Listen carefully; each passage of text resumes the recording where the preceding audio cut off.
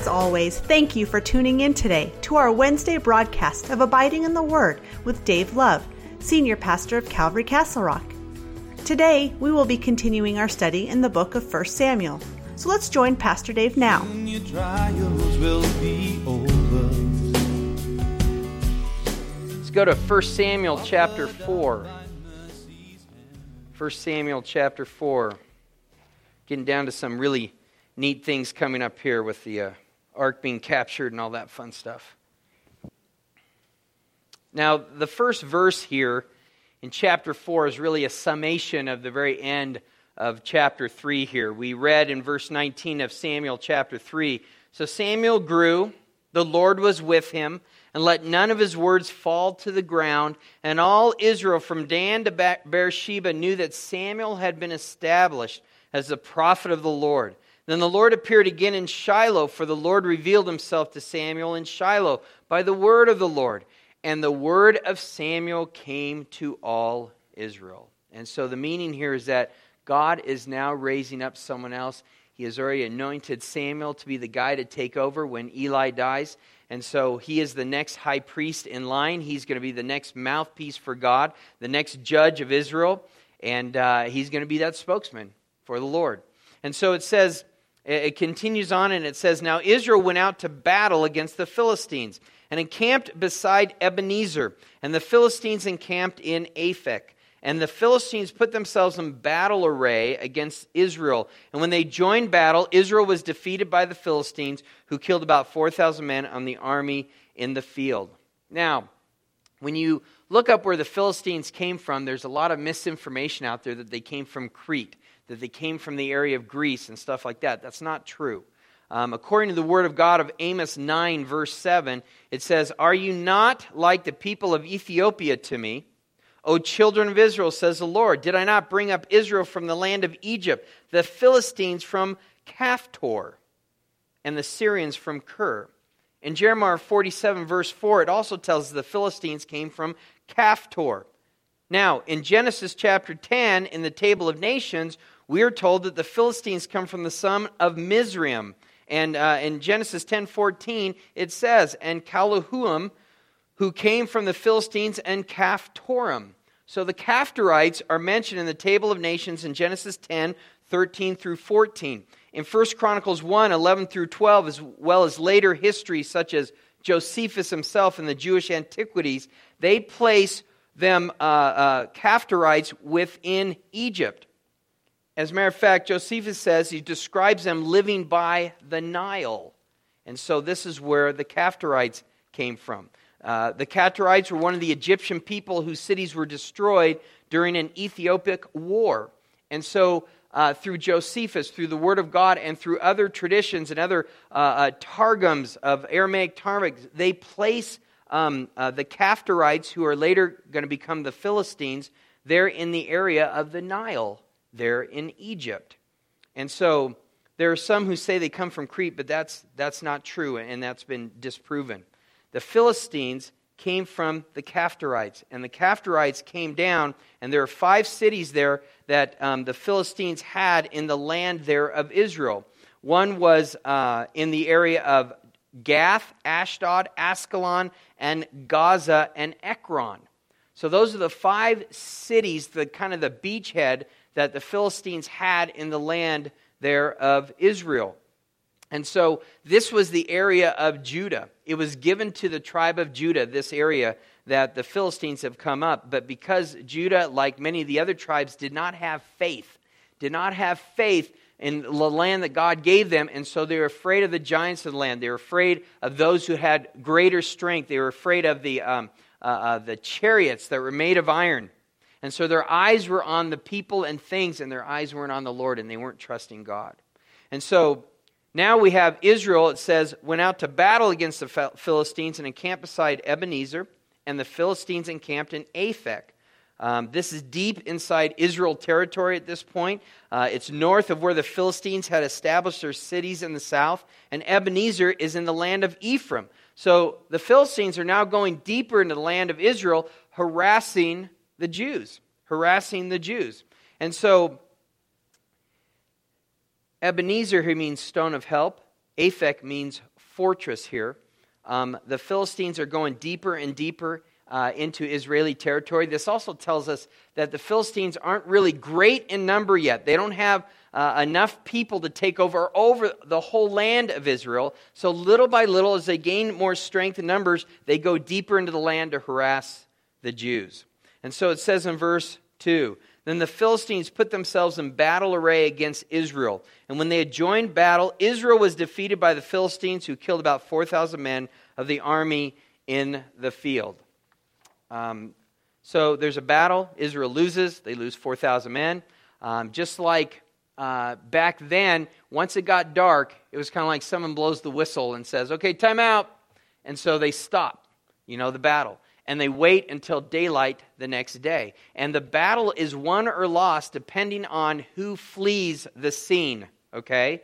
And so until some army flees, they will continue to battle day in and day out. And once it becomes night, they stop. They stop.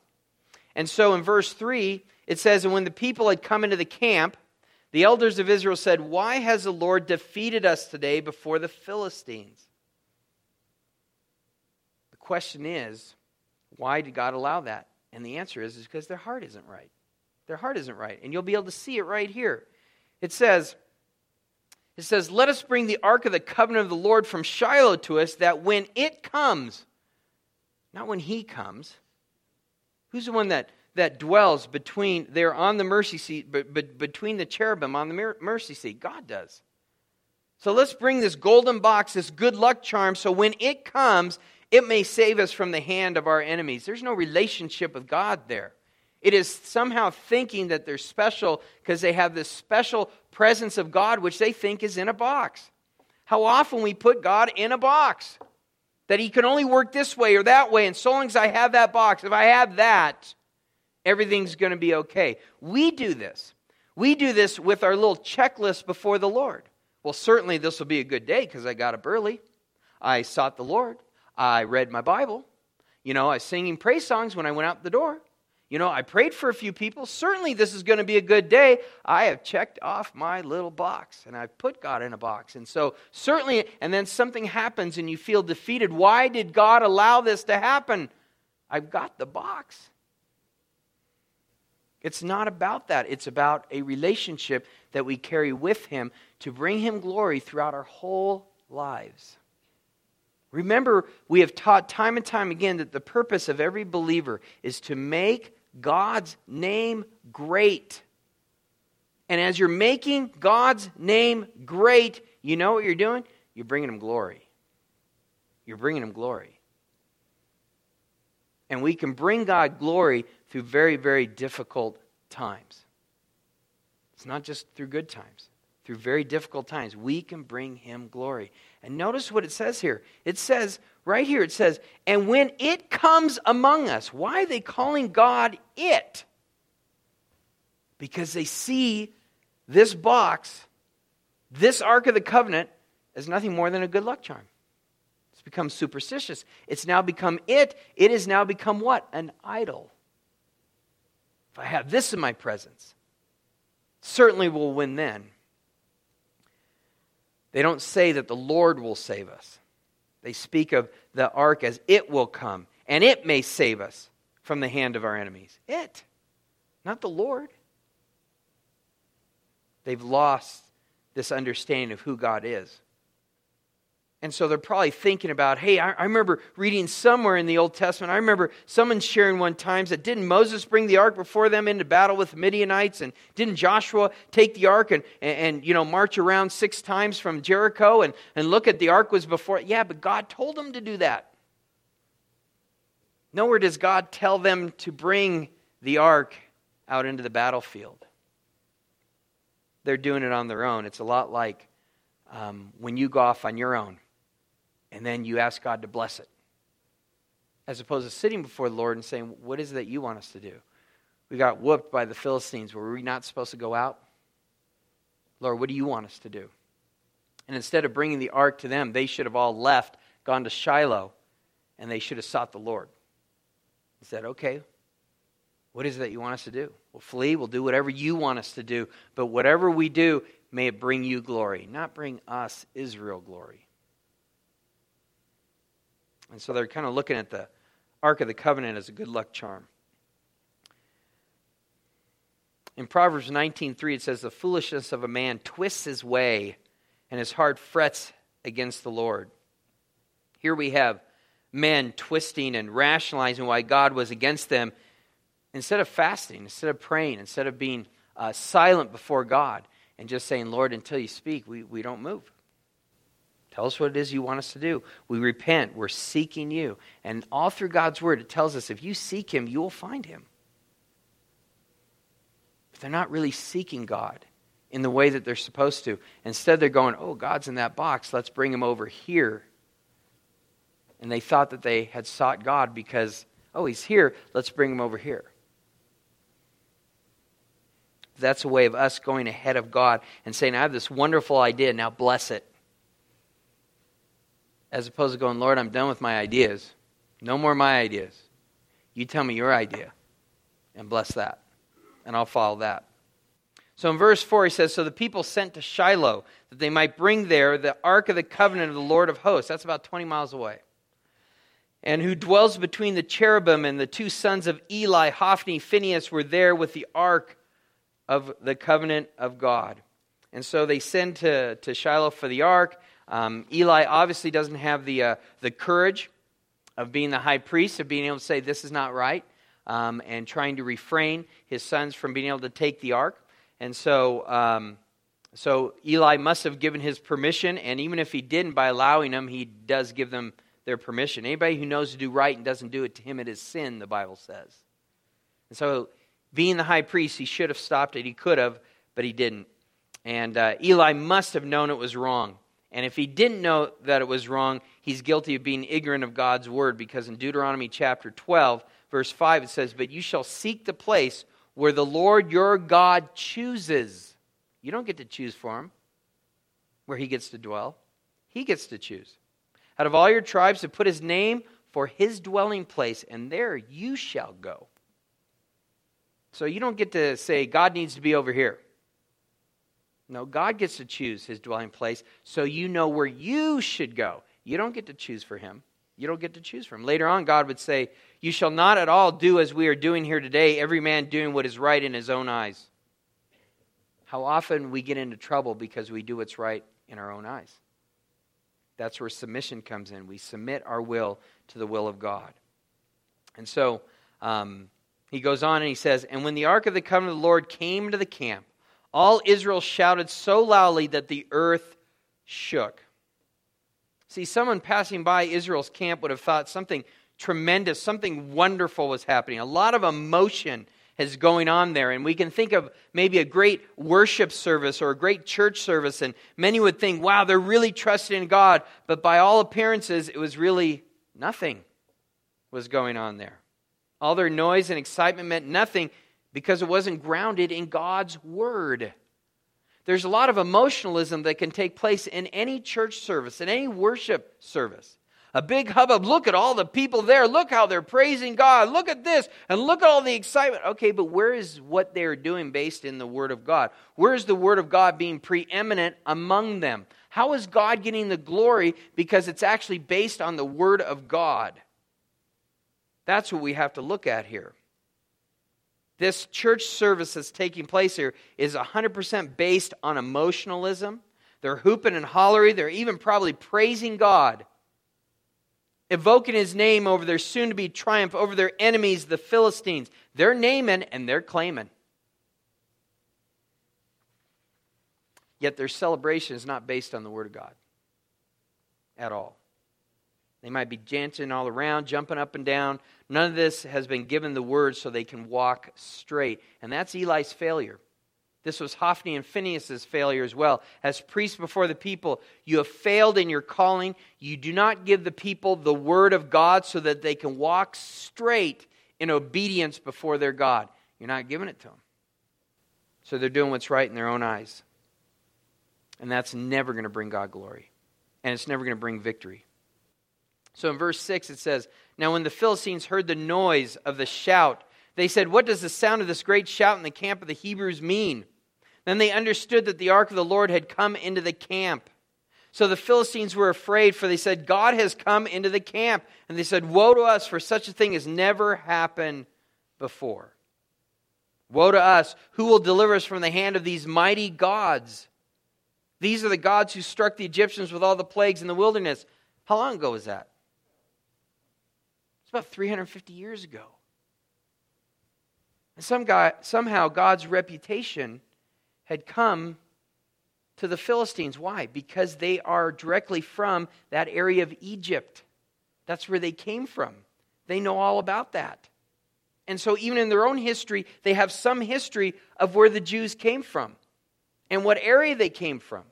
And they know all about the reputation of God. How did they know that? There's always a remnant. God always has a mouthpiece somewhere. I don't think it was the Jews that told them about their God and where they came from. They heard somehow, some way. And I would gather to believe it was probably more from the Egyptians themselves. They've heard, they've carried the stories, they've heard the stories before. And just like stories over time, there's some things that aren't really correct here. Because it says right here, woe to us who deliver us from the hand, who will deliver us from the hand of these mighty gods, plural. These are the gods who struck the Egyptians. It wasn't the gods, it was the God. But they see it in view of their gods. This is how they believe. So we have gods, they have gods, every nation have gods, and so the Israelites also must have gods, plural, but no, they have a God, singular.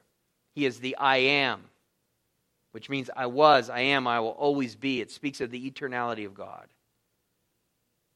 So that's why he calls himself the I am. And so the Philistines recognize what the Lord has done for Israel in their past. And they don't even try to invoke their gods into it. They already know that this God is greater than their gods. Because they say, woe unto us. Why? You have gods. Why don't you worship them? You've already won once. And there's something to this. That they understand that their gods really do pale in the stories that they've heard of Israel's God. But in verse 9, they recognize they're in trouble, but they encourage one another. Be strong. Conduct yourselves like men, you Philistines, that you do not become servants of the Hebrews as they have been to you. Conduct yourselves like men and fight. And it kind of tells you a little bit of the fighting that has been going on here, that when you lose, it's not as though they come in and wipe everybody out. It's okay, you lost. We're the big boys on the block, so you have to serve us. And he's reminding them that if they lose, that they're going to have to serve the Jews, the Hebrews. And the way he is manipulating here, he's basically saying it would be better to die than to do that. Their pride just wouldn't allow that to happen. And so then in verse 10 it says, so the Philistines fought, and Israel was defeated, and every man fled to his tent. There was a very great slaughter, and there fell 30,000 foot soldiers. Whoa! 30,000. That's a lot. Much more than the day before, which I thought was a lot. Now 30,000 die. I think God really wanted to send this message that unless you're completely obedient to my word and do things my way, it's going to lead into a great disaster. And how many of us can take that personally? How many of us have not listened and followed the word of God, even though you knew the word of God, and it led to a great disaster? Because God can't bless and make you successful when you're disobedient. Because if he did, guess what would happen? You would continue to be disobedient. There has to be a lesson. And here's the thing. It seems like a good cause. The invaders are coming into the land. Seems like a great cause. However, remember this, a good cause often suffers for the sake of bad men that undertake it. You could be being disobedient to the word of God, being disobedient in your submission to God, and then all of a sudden a cause comes, and it's a righteous cause. But guess what?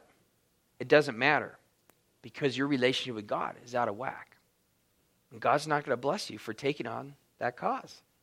It's a righteous cause, I understand that, but you're not right with God, so God's not going to bless that. He's not going to bless that. Great slaughter, 30,000 men die. It's a tremendous defeat. In verse 11, also the ark of God was captured. And the two sons of Eli, Hophni and Phinehas, died. And you know what? They died as they lived, in the very act of being dishonoring, displeasing, and disobedient to God. That's how they lived their life. That's how they died. That's how they died. And then in verse 12 it says, then a man of Benjamin ran from the battle line. The Jews have a tradition that this man from Benjamin was Saul. But there's no biblical record of that. That is strictly their tradition. That is strictly their tradition. Then a man of Benjamin ran from the battle line the same day, came to Shiloh with his clothes torn and dirt on his head. Again, that's about 20 miles. And so, verse 13, now when he came, there was Eli sitting on a seat by the wayside watching, for his heart trembled for his sons. Does your word say that? Yeah. He trembled for the ark of God. And when the men came into the city and told it, all the city cried out. Eli knows he had let the ark go on a very foolish, superstitious errand, and his conscience tells him that things are going to end badly. And so because of that, his heart trembles for the ark of the Lord. He sees this man coming from the battlefield. He's nervous. He needs to know what's going on. He doesn't have very good vibes about it. Verse 14, when Eli heard the noise of the outcry, he said, what does the sound of this tumult mean? And the man came quickly and told Eli. Eli was 98 years old. His eyes were so dim that he could not see. Then the man said to Eli, I am he who came from the battle. And I fled today from the battle line. And he said, what happened, my son? So the messenger answered and said, Israel has fled before the Philistines, and there has been a great slaughter among the people. Also your sons, Hophni, Phinehas, are dead, and the ark of God has been captured. Then it happened, when he made mention of the ark of God, that Eli fell off the seat backward by the side of the gate, and his neck was broken and he died. For the man was old and heavy, and he had judged Israel for 40 years. Now, he fell over backwards at the side of the gate, his neck was broken and he died. Eli fell over and died at the news of the ark being captured, not the news of his sons being killed. It wasn't the news of Israel's loss in battle or the slaughter of the army or the news or the death of his own sons which killed him. It was the news that the ark of the covenant of God had been lost. God had already told Eli that his sons were going to die on the same day. He already told him that. And so he already told him that, but he didn't tell him that he was also going to die on that same day. And God sometimes does this when it comes to prophecy. Well, usually when it comes to prophecy. He doesn't tell you everything. He just tells you some of the things. But he doesn't tell you everything. And nowhere in that prophecy, when that man of God came and told him this, did he ever say, and you're going to die on that same day as well. He just said that your two sons are going to die on the same day. And God just let him live long enough to know that prophecy came true before all of a sudden he called him home.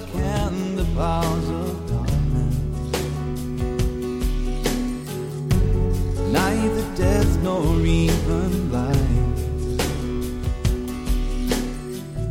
Well, that's all we have time for today on this Wednesday edition of Abiding in the Word with Pastor Dave Love.